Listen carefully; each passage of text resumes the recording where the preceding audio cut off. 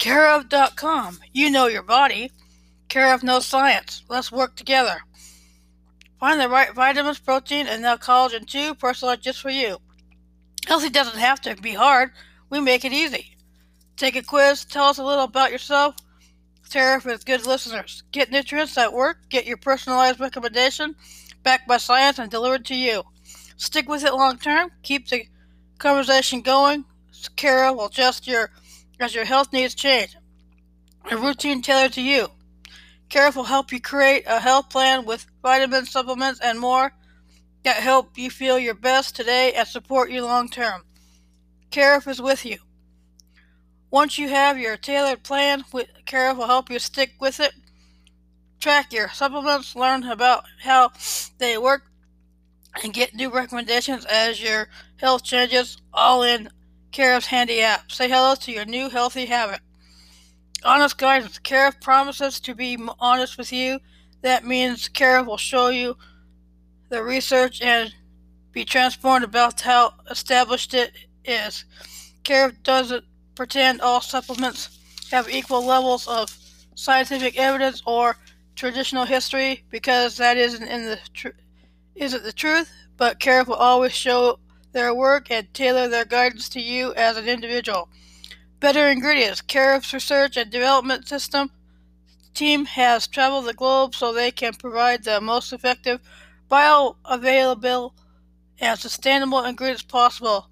They're transparent about their supply chain because they build products they want to take, and then they deliver them straight to your door.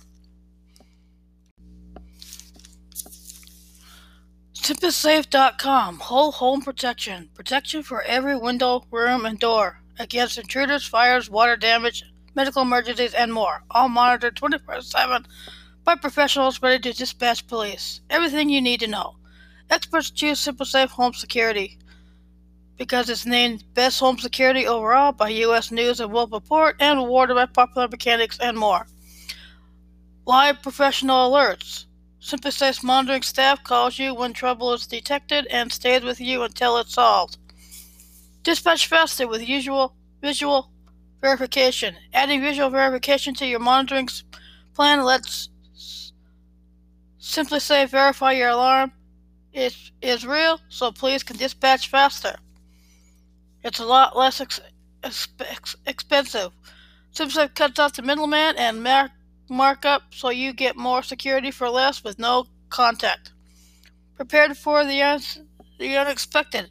Lose power, lose Wi-Fi, someone attacks the system, natural disaster, SimplySafe is ready. Protects against fires and water damage. More than just intruders, SimplySafe pros monitor against leaks, floods, fires, and more. Keep an eye inside and out. With HD security cameras for indoors and out, see what's happening all the time. Designed to disappear. From the tiny size of SimplySafe sensor to easy one-touch control means you'll never notice your security system. Detects people, ignores pets. Motion sensors use a precision human form detection algorithm. Compare your security options. Traditional home security, monitored by professionals. 36-month contract, monitoring costs $37 to $53 a month. Hardwired, needs a landline. Poor rating on Trustpilot. SimplySafe, the better way. Monitored by professionals, no contracts, wireless, no drilling or landline required. Great rating on Trustpilot. Easy to set up yourself in no time. Here's how it works. Choose your security sensors. SimplySafe will walk you through exactly what your home needs and ship it to your front door in under a week. Set it up. Set it up in just a few minutes, no tools needed, or let one of SimplySafe's pros do it for you. Sensors guard all your rooms and entry points. If there's trouble, SimplySafe Monitoring Center will call you, and if needed, dispatch authorities. More reasons to choose SimplySafe. Disarm from anywhere. Forgot to arm your system? Need to let someone in? Do it right from your phone anytime. Almost never change your batteries. Batteries last for almost a decade in SimplySafe's Entry sensors, the best lifespan in the industry. Battery life may vary based on use. Alexa, arm my system. Use your system with Alexa, Google Assistant, August locks, Apple Watch, and more. Keep an eye on cabinets, safes, and more. Secret alerts quietly alerts you if someone accesses private areas without sounding an alarm. Customized for your home. Super Safe customize the right system for your home's needs. Incredible range. Any wireless security systems struggle to cover your entire house. Super Safe can cover large homes with ease. Custom alerts for friends and family. Set up text alerts so friends and family stay in the know. Duress pin: if someone forces you to disarm your system, your duress pin will secretly alert the authorities. Meet the station. The brains comes with a built-in cell connection to rapidly alert Super Safe Emergency Dispatch Center. Try it, test it, love it, or return it. Test Super Safe in your home for 60 days. Your system arrives ready to work. No drilling, or tools needed. If you aren't 100% satisfied, return it for a full refund. Super Safe will even pay return shipping. And here is part 4 of U.S. President number 28, Woodrow Wilson, with demobilization and first Red Scare. Wilson's leadership in domestic policy in the aftermath of the war was complicated by his focus on the Treaty of Versailles, opposition for the Republican-controlled Congress, and beginning in late 1919, Wilson's illness. A plan to form a commission for the purpose of demobilization of the war effort was abandoned due to the Republican control of the Senate, as the public could block the appointment of commission members. Instead, Wilson favored the prompt dismantling of wartime boards and regulatory agencies. Demobilization was chaotic and violent. 4 million soldiers were sent home with little planning, little money, and few benefits. Major strikes in the steel, coal, and meat packing industries disrupted the economy in 1919. Some of the strikes turned violent, and the country experienced further turbulence as a series of race riots, primarily whites attacking blacks, broke out. The country was also hit by the 1918 flu pandemic, which killed over 600,000 Americans in 1918 and 1919. A massive agricultural price collapse was averted in early 1920 through the efforts of Hoover's Food Administration, but prices dropped substantially in late 1920. After the expiration of wartime contracts in 1920, the U.S. plunged into a severe economic depression, and unemployment rose to 11.9%. Following the October Revolution in the Russian Empire, many in the United States feared the possibility of a communist-inspired revolution in the United States. These fears were inflamed by the 1919 United States anarchist bombings, which were conducted by the anarchist Luigi Galliano and his followers. Fears over left-wing subversion, combined with a patriotic national mood, led to the outbreak of the so-called First Red Scare. Attorney General A. Mitchell Palmer convinced Wilson to delay amnesty for those who had been convinced of wartime sedition. He launched the Palmer Raids to suppress radical organizations. Palmer's activities met resistance from the courts and from some senior officials in the Wilson administration, but Wilson was physically incapacitated by late 1919, did not move to stop the raids. Palmer warned of a massive 1920 May Day uprising, but after the day passed by without incident, the Red Scare largely dissipated. Prohibition and women's suffrage. Prohibition developed as an unstoppable form during the war, but Wilson played only a minor role in its passage. After decades of advocacy in 1917, temperance groups such as the Women's Christian Temperance Union and the Anti-Saloon League convinced both houses of Congress to pass a constitutional amendment imposing nationwide prohibition. The amendment ratified by the states in 1919, becoming the 18th Amendment.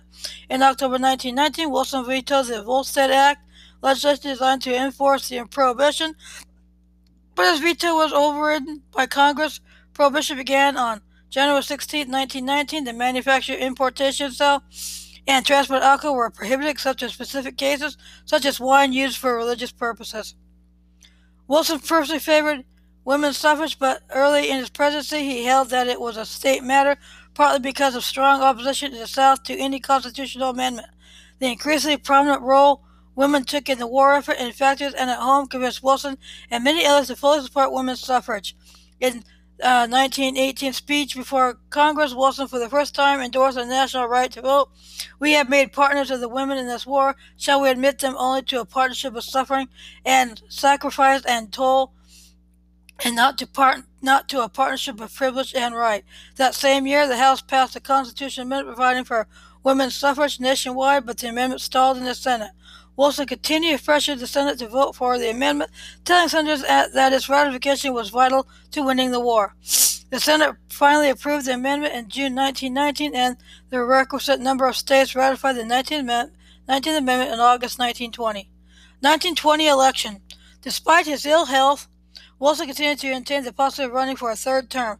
Many of Wilson's advisors tried to convince him that his health precluded another campaign, but Wilson nonetheless asked Secretary of State Bainbridge Colby to nominate him for president at the 1920 Democratic National Convention. While the convention strongly endorsed Wilson's policies, Democratic leaders were unwilling to support the ailing Wilson for a third term, and instead nominated a ticket consisting of Governor James M. Cox and Assistant Secretary of the Navy Franklin D. Roosevelt. The 1920 Republican National Convention nominated a dark horse candidate, Senator Warren G. Harding of Ohio. The Republicans centered their campaign around opposition to Wilson's policies, with Harding promising a return to normalcy to the conservative policies that had prevailed at the turn of the century. Wilson largely stayed out of the campaign, although he endorsed Cox and continued to advocate for U.S. membership in the League of Nations. Harding won a landslide victory, taking 60.3% of the popular vote and winning every state outside of the South. Wilson met with Harding for a tea on his last day in office, March 3, 1921, but health issues prevented him from taking part in Harding's inauguration ceremonies. Final years and death. After the end of his second term in 1921, Wilson and his wife moved from the United States to a townhouse in the Colorama section of Washington, D.C. He continued to follow politics as President Harding and the Republican Congress repudiated membership in the League of Nations, cut taxes, and raised tariffs. In 1921, Wilson opened a law office with former Secretary of State Bainbridge Colby, but Wilson's second attempt at practicing law proved no more enjoyable than his first, and the practice was closed by the end of 1922. Wilson experienced more success with his returning to writing, and he published short works on the international impact of the American Revolution and the rise of totalitarianism. He declined to write memoirs, but frequently met with Ray Stannard Baker, who wrote a 3-volume biography of Wilson that was published in 1922. In August 1923, Wilson attended the funeral of his successor, Warren G. Harding. On November 10, 1923, Wilson made his last national address, delivered a short Armistice Day radio speech from the library of his home. Wilson's health did not markedly improve after leaving office. His left arm and left leg were both paralyzed, and he frequently suffered digestive tract issues. His health declined throughout January 1924, and he died on February 3, 1924. He was interred in a sarcophagus in Washington National Cathedral and is the only president interned in the nation's capital. Race relations. The white men were roused by a mere instinct of self-preservation, until at last there had sprung into existence a great Ku Klux Klan, a veritable empire of the South to protect the Southern country. Quotation from Woodrow Wilson's History of the American People as reproduced in the film The Birth of a Nation. Wilson was the first Southerner to be elected president since Zachary Taylor, and was elected in 1848, and his ascension to the presidency was celebrated by Southern segregationists. The federal government had pursued racist policies for decades, but not limited to early defenses of slavery, treatment of Native Americans, intervention policies in Latin America, and immigration policies that specifically prevented Africans and Asians from immigrating to the United States. Several historians have spotlighted consistent examples in the public record of Wilson's so overtly racist policies and political appointments. Such segregationists he placed in his cabinet. Ross Kennedy writes that Wilson's support of segregation complied with predominant public opinion. Scott Berg argues that Wilson accepted segregation as part of a policy to promote racial progress by shocking the social system as little as possible. Historian Kendrick Clemens argues that Wilson had none of the crude, vicious racism of James K. Vardaman or Benjamin R. Tillman, but he was insensitive to African American feelings and aspirations. Wilson continued to appoint African Americans to positions that had traditionally been filled by blacks, overcoming opposition from many Southern senators. However, the Wilson administration escalated the discriminatory hiring policies and segregation of government office that had begun under President Theodore Roosevelt and had continued under President Taft. In Wilson's first month in office, Postmaster General Albert S. Burleson urged the president to establish segregated government offices. Wilson did not adopt Burleson's proposal to segregate all government departments, but he allowed cabinets to segregate their irrespective departments. By the end of 1913, many departments, including the Navy, had segregated workspaces, restrooms, and cafeterias. There was almost no opposition in Congress toward these policies, most of which would stay in place for years afterward. Wilson's African American supporters, who had crossed party lines to vote for him in 1912, were bitterly disappointed, and they protested these changes. Wilson defended his administration's segregation policy in a July 1913 letter responding to civil rights activist Oswald Garrison Villard, arguing that segregation removed friction between the races. Wilson's War Department drafted hundreds of thousands of blacks into the Army, giving them equal pay with whites, but in accord with military policy from the Civil War through the Second World War, they segregated them all into all black units with white officers and kept the great majority out of combat. In response to the demand for industrial labor, the great migration of African Americans out of the South urged in 1917 and 1918. This migration sparked race riots, including the East St. Louis riots of 1917. In response to these riots, but only after much public outcry, Wilson asked Attorney General Thomas Watt Gregory if the federal government could intervene to check these disgraceful outrages. However, on the advice of Gregory Wilson, he did not take direct action against the riots. In 1918, Wilson spoke out against lynching, stating, "I say plainly that every American who takes part in the action of mob or gives it any sort of countenance is no true son of this great democracy, but its betrayer, and discredits her by that single disloyalty to her standards of law and of rights." In 1919, another series of race riots occurred in Chicago, Omaha, and 24 other major cities in the North. The federal government did not become involved, just as it had not become involved previously. Wilson also lamented over the contamination of American bloodlines by the sordid and hapless elements coming from Southern and Eastern Europe. In terms of Reconstruction, Wilson held the common Southern view that the South was demoralized by Northern carpetbaggers and that overreach on the part of the radical Republicans justified extreme measures to assert Democratic white majority control of Southern state governments. During Wilson's presidency, D.W. Griffith's film The Birth of a Nation, 1915, was the first motion picture to be screened in the White House. Wilson agreed to screen the film at the urging of Thomas Dixon Jr., a Johns Hopkins classmate who wrote the book on which The Birth of a Nation was based. The film, while revolutionary in its cinematic technique, glorified the Ku Klux Klan and portrayed blacks as uncouth and uncivilized. Wilson, and only Wilson, is quoted in the film 3 times as a scholar of American history and made no protest over the misquotation of his words. Nonetheless, after seeing the film, Wilson felt betrayed by Dixon, as he felt that Dixon had misrepresented his views. Wilson's book did try to explain why many Southerners joined the Klan, but Wilson personally rejected the Ku Klux Klan and lynching as un-American. After the screening, Wilson issued a public statement stating that he had been unaware of the character of the play before it was presented and has at no time expressed his approbation of it. Its existence at the White House was a courtesy extended to an old acquaintance. Historians have generally concluded that Wilson probably said that The Birth of a Nation was like writing history with lightning, but reject the allegation that Wilson also marked one of the great, is that it is also terribly true.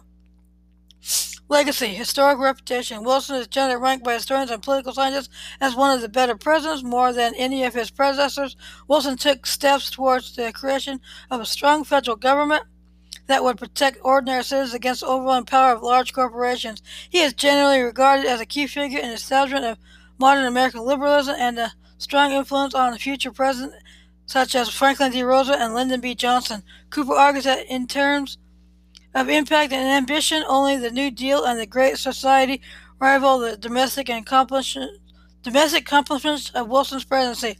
Many of Wilson's accomplishments, including the Federal Reserve and the Federal Trade Commission, the graduate income tax, and labor laws, continued to influence the United States long after Wilson's death. Wilson's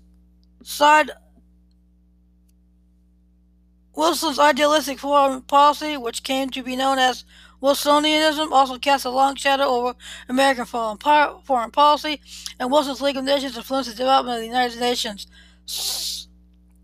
Saladin Ambar writes that Wilson was the first statesman of world stature to speak out not only against European imperialism, but against a newer form of economic domination, sometimes described as informal imperialism.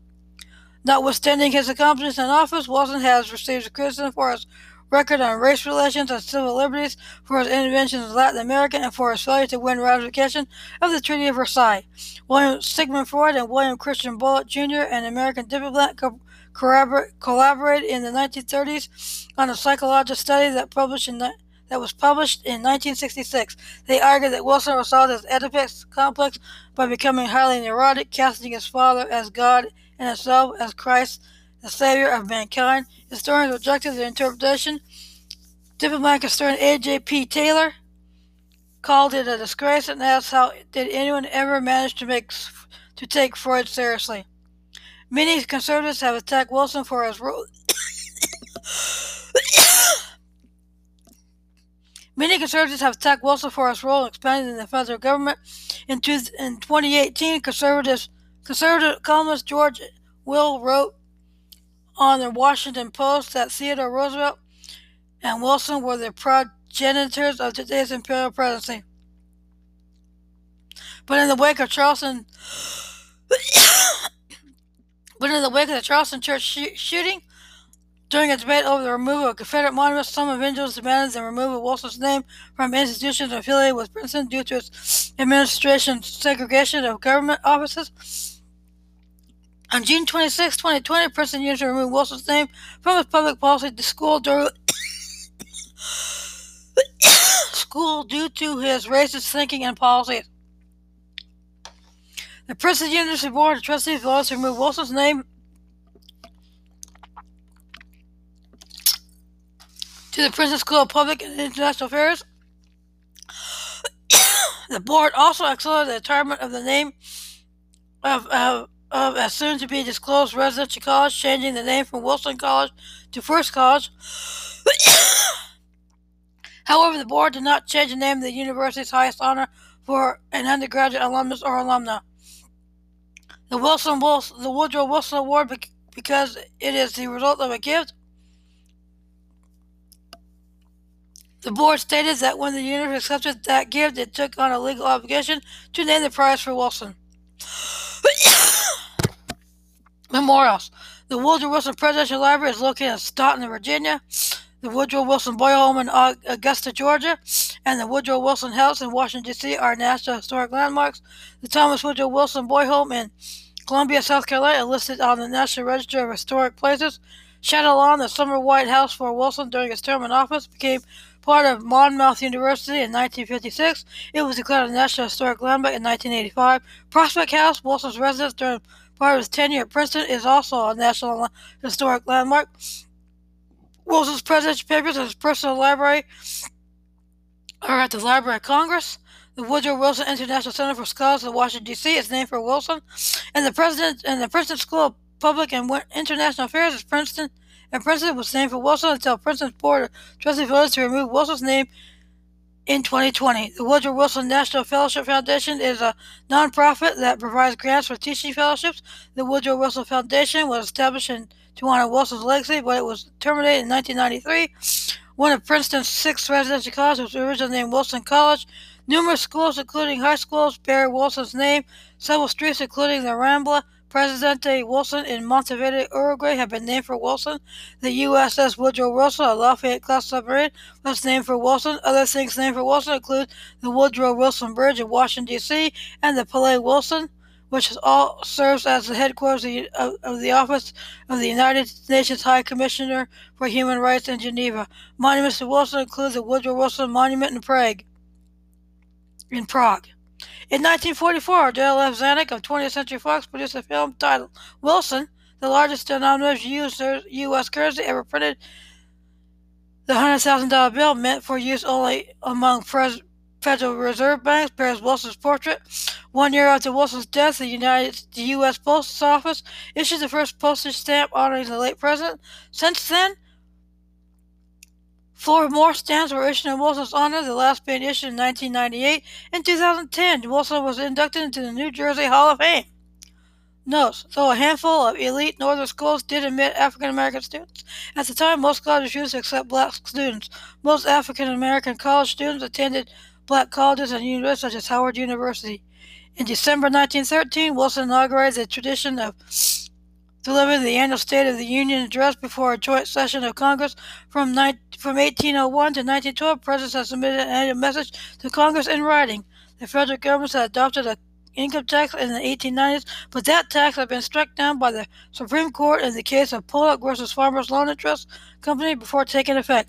House and Wilson fell out during the Paris Peace Conference, and House no longer played a role in the administration after June 1919. Thank you for this episode of the 28th U.S. President, Woodrow Wilson. Hope you enjoyed this episode. Hope you stay safe during this coronavirus pandemic that's extended in 2021. As we look forward to normalcy now that the vaccines are out, if that can ever happen. Have a good week. Stay tuned to the next president, Warren G. Harding.